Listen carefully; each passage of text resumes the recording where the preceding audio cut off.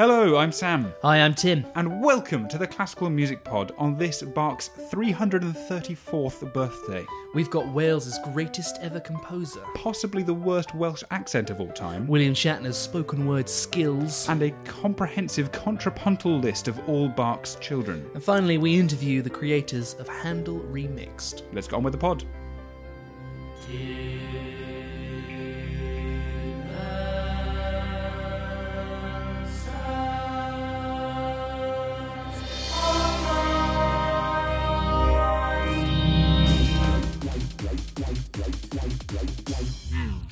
One of the unexpected results of the ongoing Brexit machinations was that last Saturday evening, British soprano Anna Patalong had to change her dress.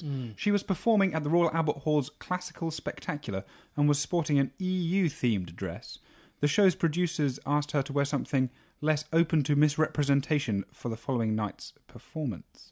Raymond Gubby, the company who were putting on the concert, told the BBC that they had received a complaint from a member of the public, but stressed that the main reason for their decision was, in fact, because they preferred the red gown Patalong had worn for the previous two evenings. This, they said, was more appropriate attire for a classical concert. Yeah, so Benedict Nelson, who's Anna's husband, who's a baritone, took to Twitter in fury and sparked this big debate. And it indeed throws up a number of interesting double standards from not just the Royal Albert Hall, but a few other artistic institutions. Cast your mind back to the 2017 last night of the proms, when Flags at the Proms campaigner Clive Lewis was ejected 3 times for handing out EU flags to audience members. Poor Clive. Three times. 3 times. And then, apparently, last week a man was ejected from the Royal Opera House for wearing a pro-EU t-shirt, and one of Benedict Nelson's friends, Robert Phillips, revealed in a tweet that he had been refused entry to the National Galleries Cafe for brandishing an EU flag. What's different about this is that this restriction has been placed not on an audience member, but on a performer, and it's been authorised in spite of the myriad precedents for onstage activism at the Royal Albert Hall. Think about Rostropovich in 1968, after the Czechs were being invaded by Russians. He held the score to Dvorak's cello concerto above his head as a symbol of brotherhood with the Czechs. Igor Levit in 2017 proms, again, he played Ode to Joy with an EU badge. Barenboim gave a speech in the same concert series after performing with the Orchestra Staatskapelle Berlin, warning against the dangers of isolationist tendencies. So why should Patalong be censored when Rostropovich and Barenboim remain unchallenged? Of course, you could argue that patrons of venues like the Royal Albert Hall are there to appreciate the art, not the activism, but That would be silly. That would be silly, this argument. It fails. You're failing to recognise art's role as a reflection of the society in which it was created, essentially. Yeah. And the perennial presence of dissent in so many of its manifestations. Just look at the Royal Opera House's upcoming production of The Marriage of Figaro, which is an opera based on a play that was once banned for a subversive subtext. So to deny a musician a platform from which to protest Brexit feels especially cruel when you consider how heavily they rely on freedom of movement. And it actually highlights an irony in this whole drama, is that by censoring Patalong, he's built a career upon experiences and expertise gained performing across multiple EU member states. Raymond Gubby have unwittingly expedited the reduction in opportunities given to burgeoning UK musicians, and they've thus draining the well of homegrown talent from which they can draw. Yeah. Only this week, Yo-Yo Ma said, the age for art's sake is over. We have to interact with society. Exactly. That's a precedent that's been around for literally hundreds of years. Socrates said, as if poetry and music were only play and no harm at all. Some wise people who've managed to make the connection between the arts and politics are Edinburgh International Arts Festival, who have just announced their lineup for this summer. They are going to be tackling themes of gender, politics, racism, masculinity and homophobia in a response to the political challenges all around the world. Yes, and Sir John Eliot Gardner will be conducting 2 performances of Bernstein's West Side Story with the Scottish Chamber Orchestra. Which initially sounds really stupid because he mostly does early music and West Side Story is, of course, Bernstein's 20th century masterpiece. But I think maybe it will work because Bach's all dance and West Side Story is, semi-ballet. We'll have to wait and see. Spare a thought for Alex Mugnione this week, the star of the UK tour of Captain Crowley's Mandolin, who left his 129-year-old instrument on the 1834 Southeastern from London Bridge to Sidcup. Oh, you'd feel very stupid, wouldn't you? In all seriousness, if anybody sees it, pop him a message. Just a tiny little mandolin case. Speaking of instruments you won't hear, the Chicago Symphony Orchestra are still on strike. They have delivered a letter in the 4th week of their strike. It says, "Let us be clear, this is not just about us. With many of the musicians already vested, our concern is truly about the future of the orchestra." One of the things that they pick out is that only a third of the revenue of the orchestra is going on the musicians' pay, and the rest is going on administrative, marketing, building, and other expenses. This is despite the ever-ballooning costs of tickets and increasing donations and endowments towards the orchestra. They also say that it's a bit worrying that the Board of Trustees feels a bigger obligation to the bond holders of a debt that they incurred back in the 90s, which I didn't know about. They actually borrowed $145 million, and they're still paying $5 million of interest on those payments. So that, in part, explains why the orchestra is so hard up at the moment and the reasons behind this blocking of their pension plan. You can understand why the orchestra are frustrated that they're the ones who are producing the product. Everyone else is a parasite, if you like, on their creativity. You're administrating an orchestra. You are marketing an orchestra who play concerts. Without them, the whole thing would fall apart. Speaking of things falling apart, there's been more drama at the Royal Academy of Music. Oh no. A student is suing a former professor at the Royal Academy. She thought that she was selling her family heirloom, a Landolfi violin, to her teacher for £40,000, £26,000 in cash, plus a violin worth what she thought was £14,000. It's been later transpired that the substitute violin may only have been worth £1,500. So she's quite a long way short there. Yeah, so Marinkovic, who is the professor, is said to be teaching in China at the moment, but he's actually still listed as Royal Academy staff. Yeah, so please watch out if you're a young violinist and someone offers you a very good deal. A quick update on James Levine's ongoing dispute with the New York Met. The New York Supreme Court Justice Andrea Masley dismissed all but one of his defamation claims. The parties continue to contest a $5.8 million breach of a contract. Our final bit of news is that the Minnesota Orchestra will be offering a music mindfulness program as part of their new season, which will expand upon the yoga classes they're already doing, and will present guided meditation sessions on stage with an orchestra musician or small ensemble. That sounds lovely. I could take a bit of that.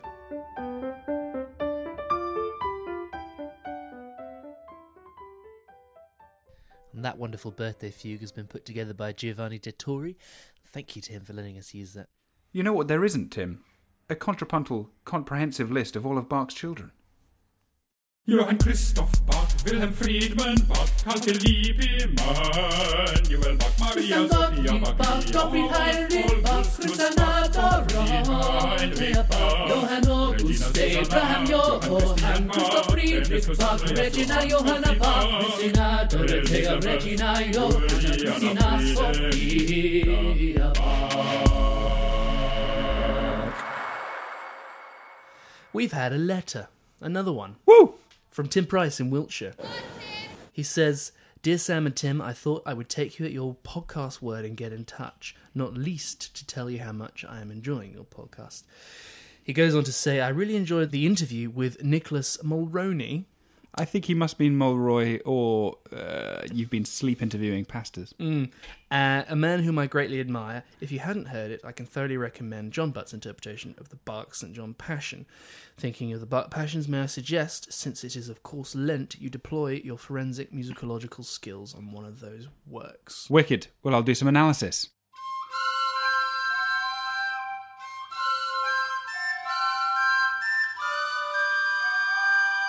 Analysis. The St. John Passion is an amazing piece, and it's one that people go to repeatedly for both musical and religious reasons. That familiarity, though, can stop us from taking in how unusual a lot of Bach's compositional decisions are. Hopefully by popping the lid on the shortest aria from the St. John Passion, Ach mein Sinn, demonstrating what the expectation might be and showing how Bach often went diametrically against it, I can convince everyone that Bach was the greatest musical rebel of his age.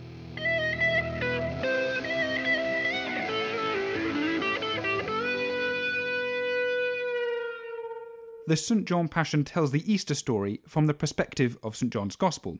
Ach mein Sinn comes just as Peter has repeated his denial of knowing Jesus, and this tenor aria is a dwelling on that guilt. O my conscience, where will you flee at last? Where will I find my refreshment? It's a minor chaconne, a slow, 3-time dance-like style associated with grief that leans on the second beat of the bar. Here's a bit of it.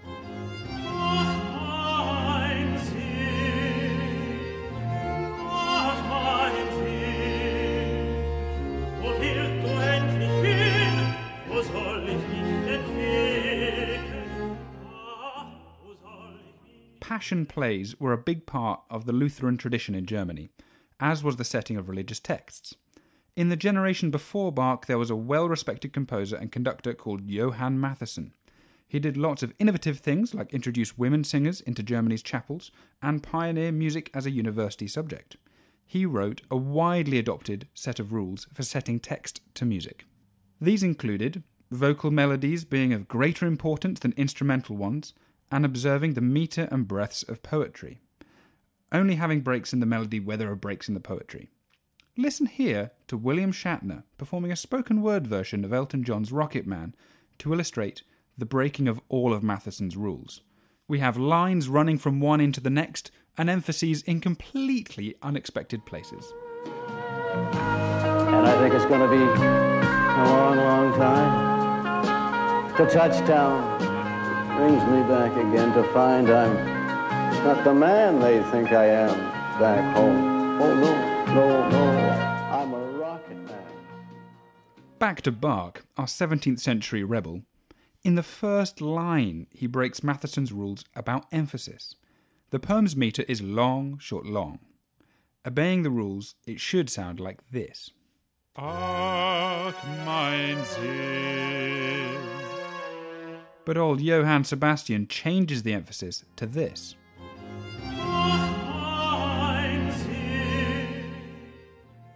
It makes the text feel authored and personal.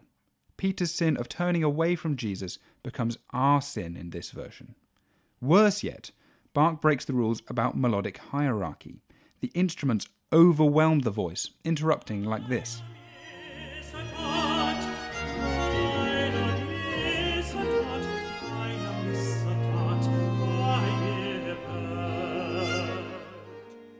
Perhaps Bach's greatest crime against Matheson is that we lose the structure of the original poem due to the aria being in a kind of ritornello form.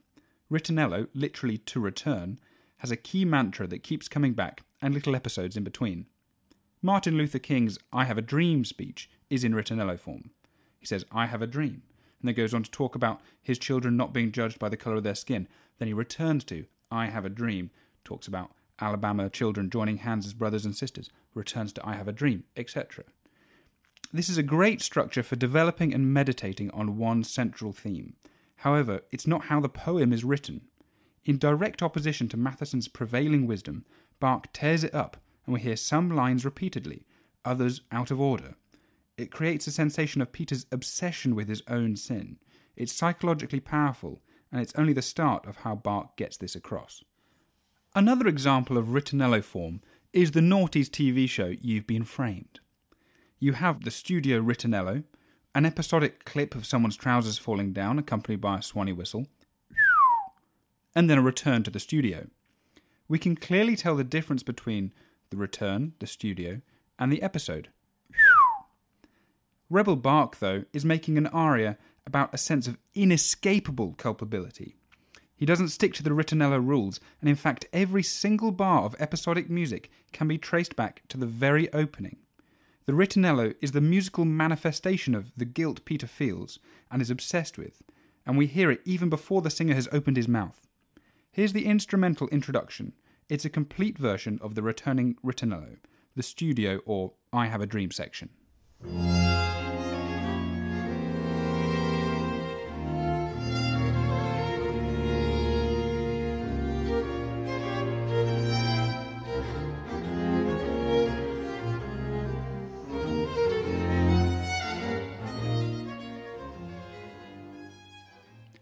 And here is the most distant departure in the aria. the episode in the major where the text becomes most hopeful.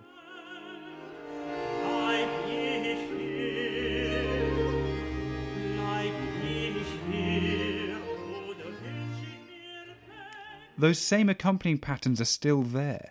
Bach has created a program of You've Been Framed out of clips of gaffes in the You've Been Framed studio. It's all self-referential. Because Peter can't escape his guilt, Bach doesn't let the episodes escape the ritornello. We struggle to see where the episodes begin and the all-pervading ritornello ends. In our first episode, I talked a bit about how Handel, who was born the same year as Bach, depicted text in quite a transparent way, called word painting, the text eternal lasting for a long time. This is the kind of setting that Mr. Matheson and his rules would have loved. Bach, though, rebels against this kind of surface interaction with the text by disposing with the poetic rules, composing against the metre and the structure of the poem, having instrumental musical material dominate the voice, and even breaking all the conventions of the ritornello form. But in this rebellion, Bach stays focused on the spirit, the heart of the theology. I find when listening to Bach it can be difficult to pinpoint why it feels so profoundly meaningful. Why is it such a powerful piece for Tim Price in Wiltshire? Personally, I think it's because Bach manages to create structures like this that articulate the emotions of a character in a way that is ineffable, inarticulable in any language other than music. The words aren't painted, they're sort of dissolved into the very foundations, the concept stage of the music. We are then able to live through those emotions together, in time as an audience, and that can be an enormously powerful shared moment. He's a bad boy rebel, our Bach, and by breaking all the rules he creates models for every other composer to aspire to. Composer Fact File. Grace Williams. Born Barry, South Wales in 1906, the daughter of teachers. Growing up, she played the violin in a trio with her brother Glyn, a cellist, and her father, a pianist. In 1923, she won the Morfydd Owen Scholarship to Cardiff University. Went on to study with Ralph Vaughan Williams at the Royal College of Music in London. Became the first British woman to score a feature film with Blue Scar in 1949. Wrote over 90 works for choir and over 30 for orchestra. Her favourite instrument was the trumpet. Marked several of her manuscripts as not worth performing. In 1967, she turned down an OBE. She said, "If only I had no desire to write seriously, I should be a much happier person."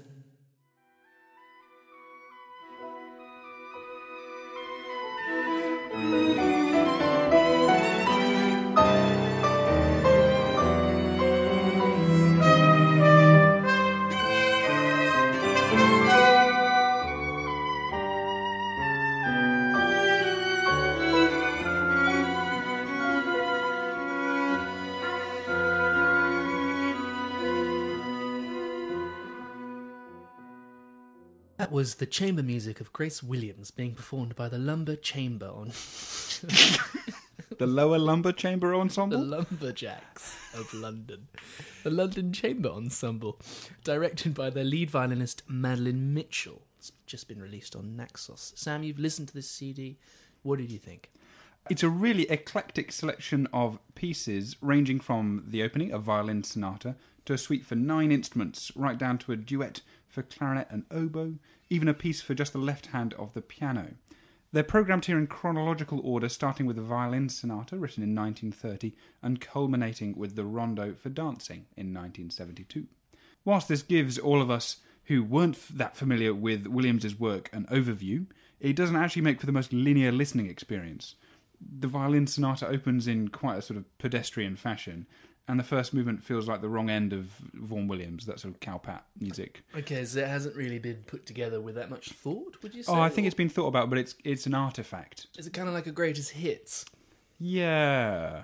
No. It's not so much like a greatest hits as a sort of anthology, almost like a textbook of her work. and that actually doesn't make for the most rewarding listen through, despite there being some very good music played very well on this disc. The second movement of the violin sonata I like quite a lot more. It's the second track on the CD, and it feels like a sort of lark that didn't quite ascend as high. B-team roster Vaughan Williams. It's very pleasing. Well, she studied under Vaughan Williams. She did, and Madeline Mitchell brings out all the best elements of this piece. I think she plays it immaculately with very full and hearty tone, almost cello-like in some places. It's so round, and it's perfectly nice and sort of idyllic music.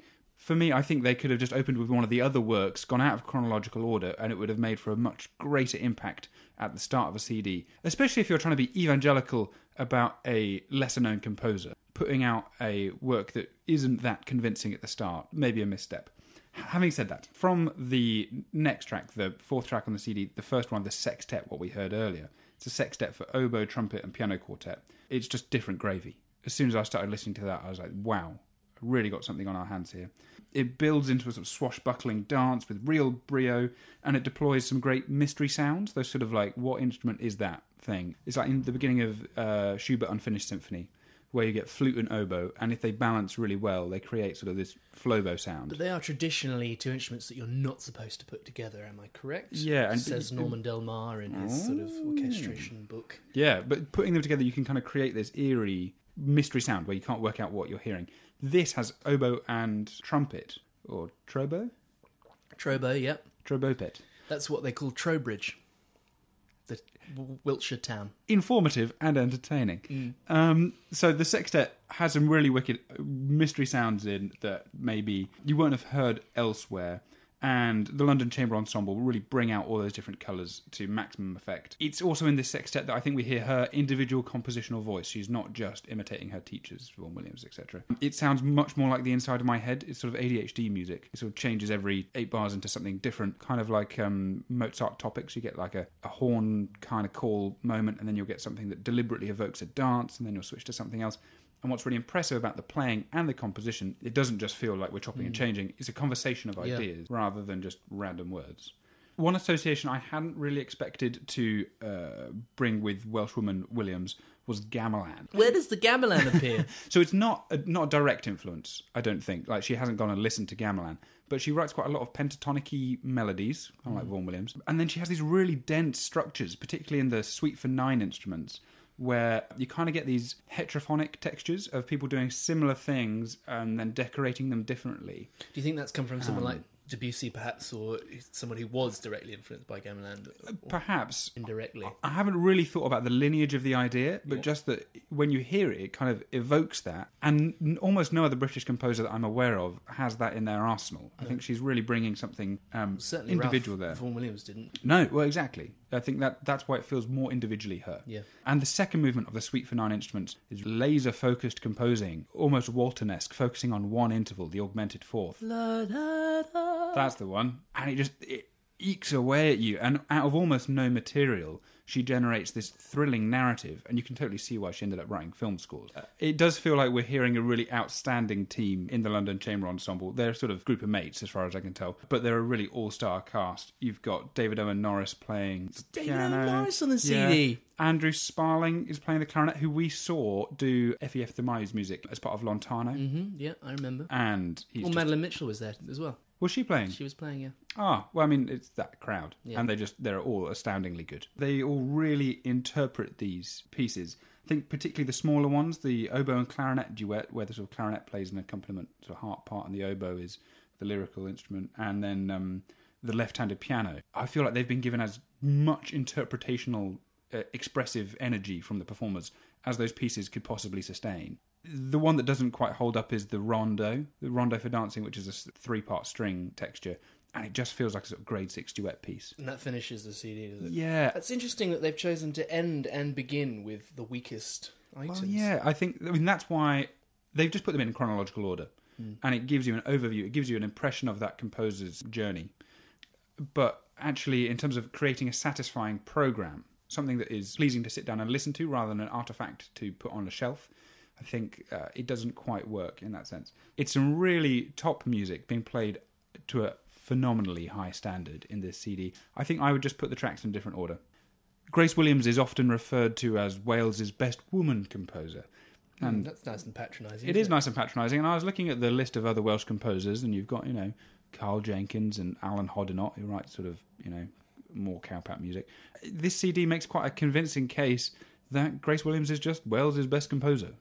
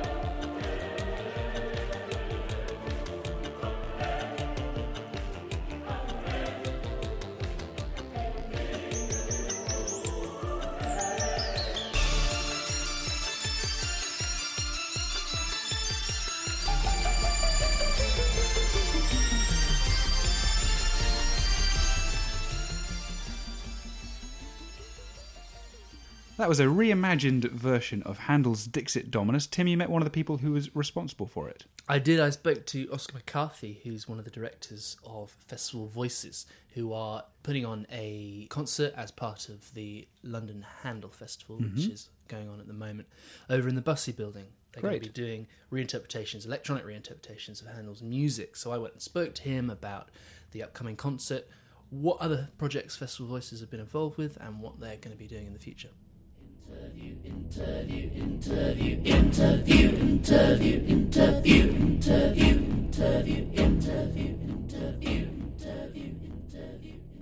So my name is Oscar McCarthy. I'm one of the company directors with Festival Voices, a company that myself, Gregory Batzler and Louis Hartshorn founded in 2016 to do new things with choral music. So our focus is to work collaboratively with different art forms on every project that we do.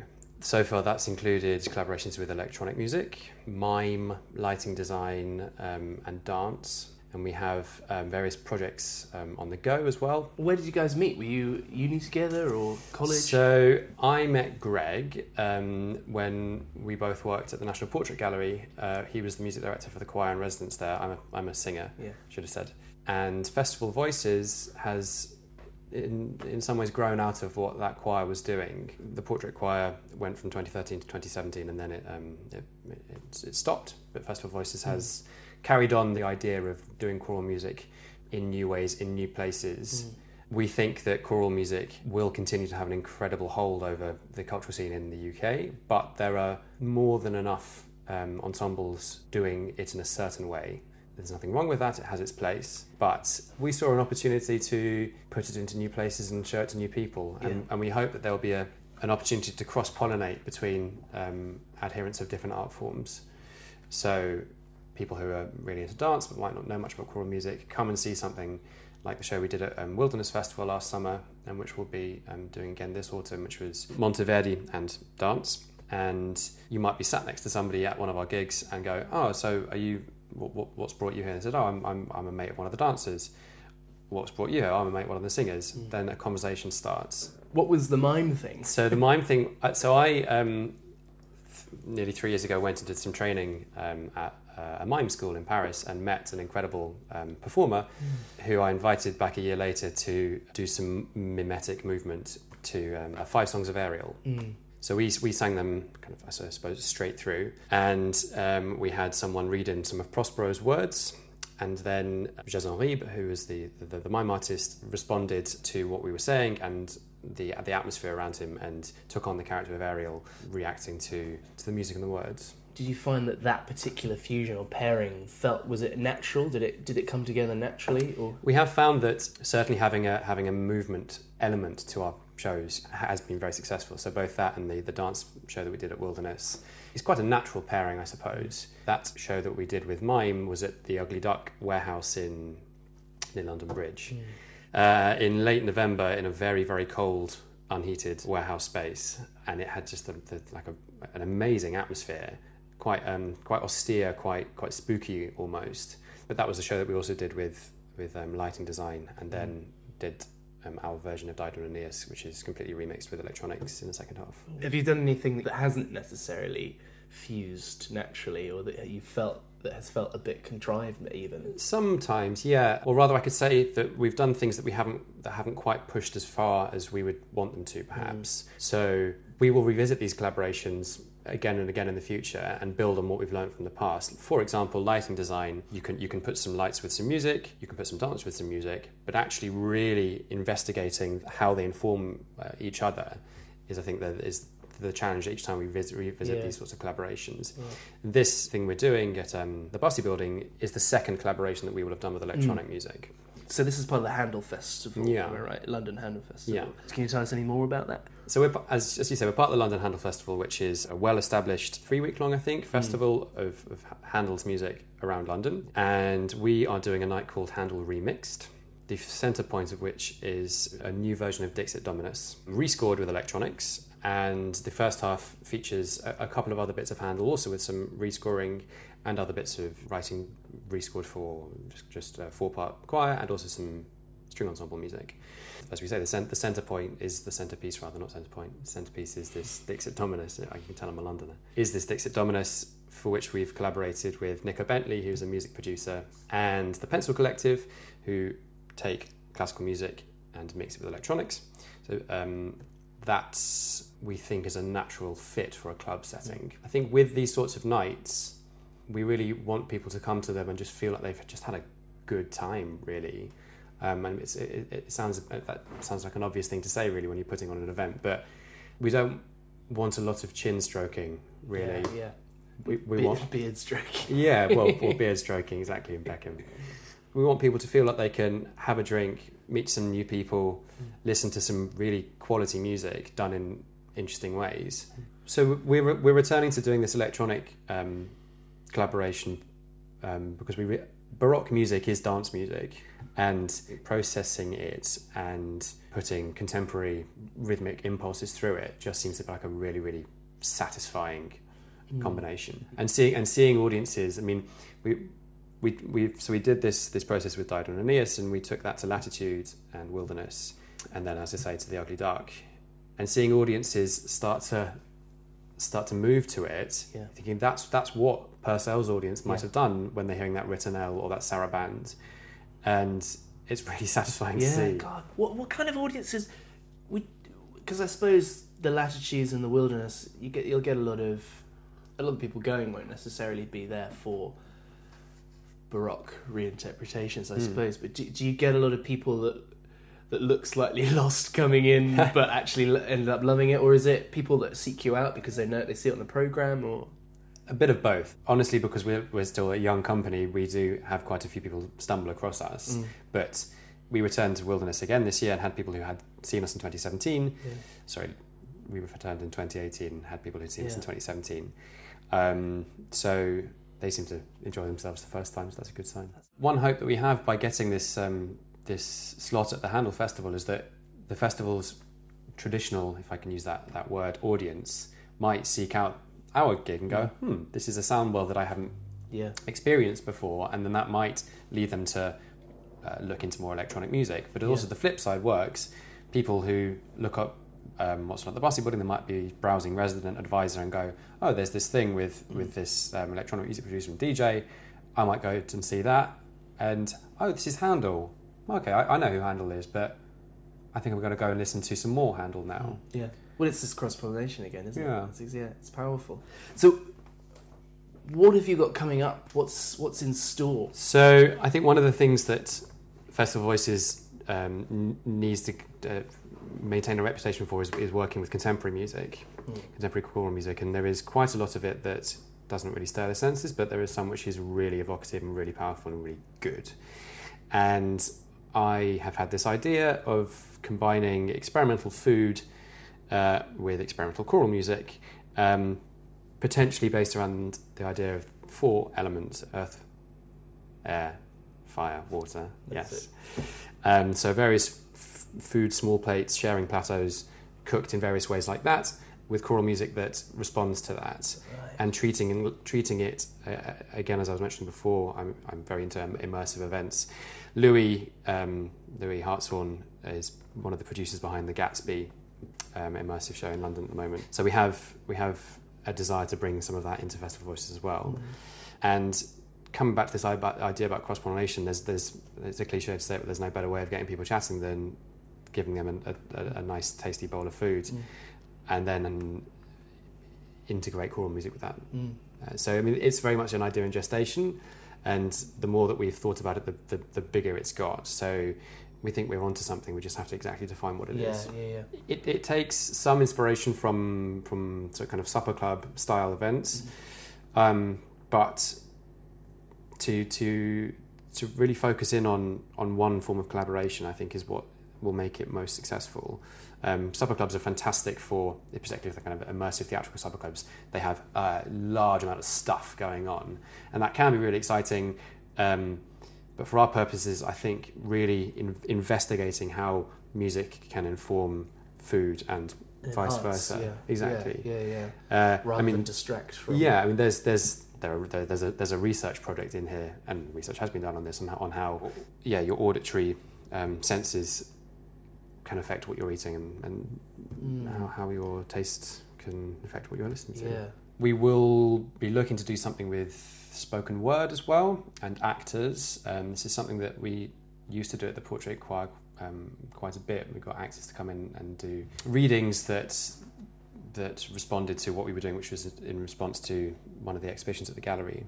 And we have found that works really quite well at festival spaces, for example, because they can be very portable. I would really like to do something that was very story-led, and you could take a small ensemble of singers around a festival environment and create a narrative to hook an audience in with. Those are some early stages ideas. It's pretty exciting. I'm intrigued about this.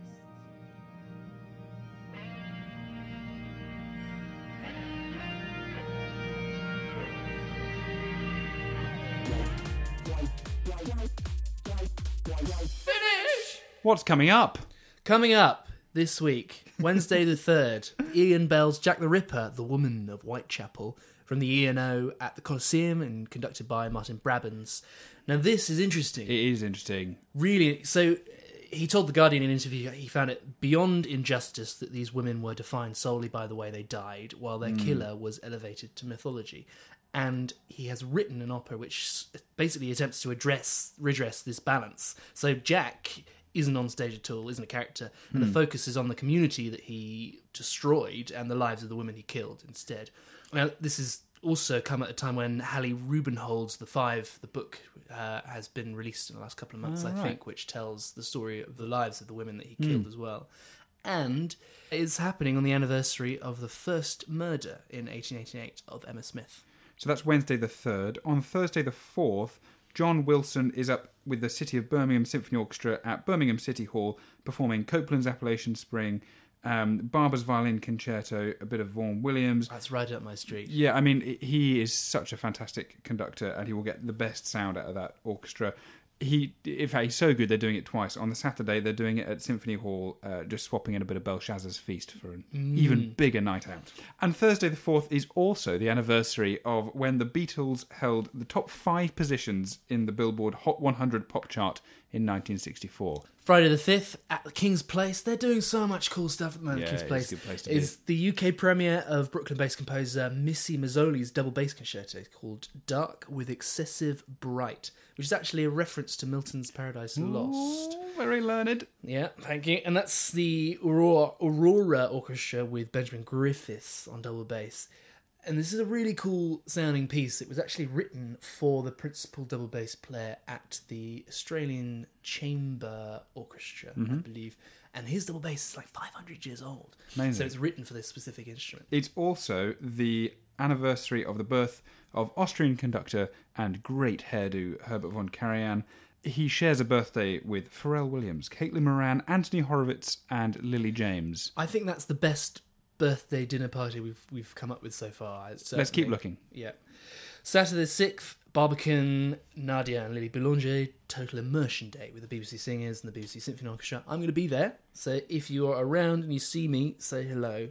Also, the anniversary of the 1974 spectacular victory by ABBA in the Eurovision Song Contest, where they sang Waterloo. Finally, Sunday the 7th is the anniversary of the first performance of Beethoven's Third Symphony, the Eroica, in Vienna. For all those hopeful composers out there who are getting bad reviews, do bear in mind that reviews at the time criticised the endless duration of this longest and perhaps most difficult of all symphonies, which exhausts even connoisseurs and becomes unbearable for the mere amateur.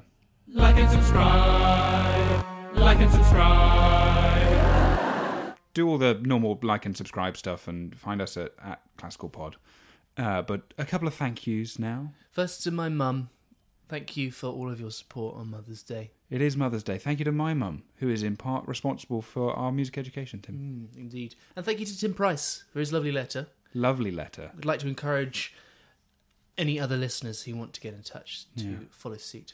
Big thank you to Rick Klein, who... Yeah, great name. Great name. Very satisfying to say. Rick Klein. Rick Klein. Who lent us the William Shatner clip from the Chicago Museum of Television. And of course, thank you to Martin from Naxos, as ever, being a real crusader in the cause of the Classical Music Pod, supplying us with wonderful clips of music from his collection. Yeah, and just a quick question, which is also fun to say, quick question for our listeners out there. Rick Klein. Rick Klein's quick question. We were in the park the other day, and there's some bagpipes playing, and I just don't understand how they are so loud. Like, acoustically, they haven't got a big bell. They, it's not a massive drum. There's nothing resonating. I understand. I process sound through a big resonating space equals lots of sound. Why are bagpipes so loud? If you know this, please tell us. Yeah, I'm going to ask Rick Klein. And I think it's going to be a long, long time. The touchdown brings me back again to find I'm not the man they think I am back home. Oh, no, no, no, I'm a rocket man.